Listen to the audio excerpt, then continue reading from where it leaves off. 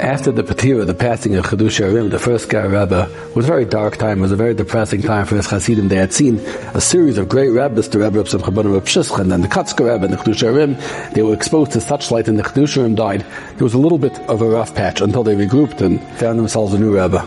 And not long after his Patira, the Chassidim was sitting down for a Suda, for a meal, and one of them had a l'chaim, he had a drink, and then he had another drink, and it was, like I said, a depressing time, so maybe he had a third drink, a fourth drink, and he got very drunk, unbecomingly drunk. And he started to walk, and he staggered, and he fell onto the street outside the Beis Medrash. He was lying there in his filth, drunk, and it really, really wasn't appropriate. A distinguished chassid, a Balavayda, lying there, drunk on the floor, surrounded by his filth. And the chassidim were looking at him, and they were discussing it, how unbecoming it was. This chassid got up, drunk, he held himself, fell down again. And from lying down, he said, you know what?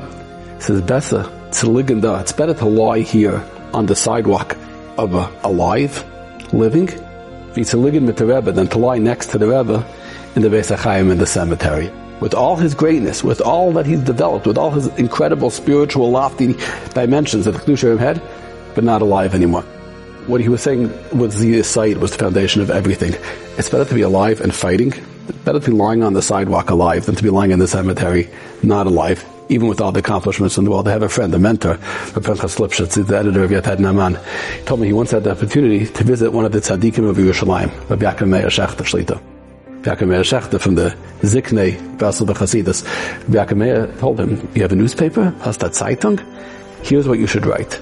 Tell the people in America that they should know that they have a Yetzer Hara, and it's okay. And they shouldn't feel bad if the Yetzer Hara sometimes wins.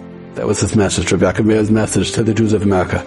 You have Yetzer Hara, and sometimes Yetzer Hara is going to win, and sometimes you're going to win. But you're alive, and being alive means being able to fight.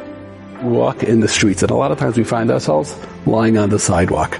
Like that chassid by the Chedush Harim. It's not so glorious, we don't feel so good about ourselves, we don't feel so bad about ourselves, and maybe we even lost, but we're alive. Being alive means you get up from the sidewalk, you're not in the Beis HaChaim, you're here. You're on the battleground of life, where every single move counts, and you walk on, and you smile, and you say l'chaim, because we're still here.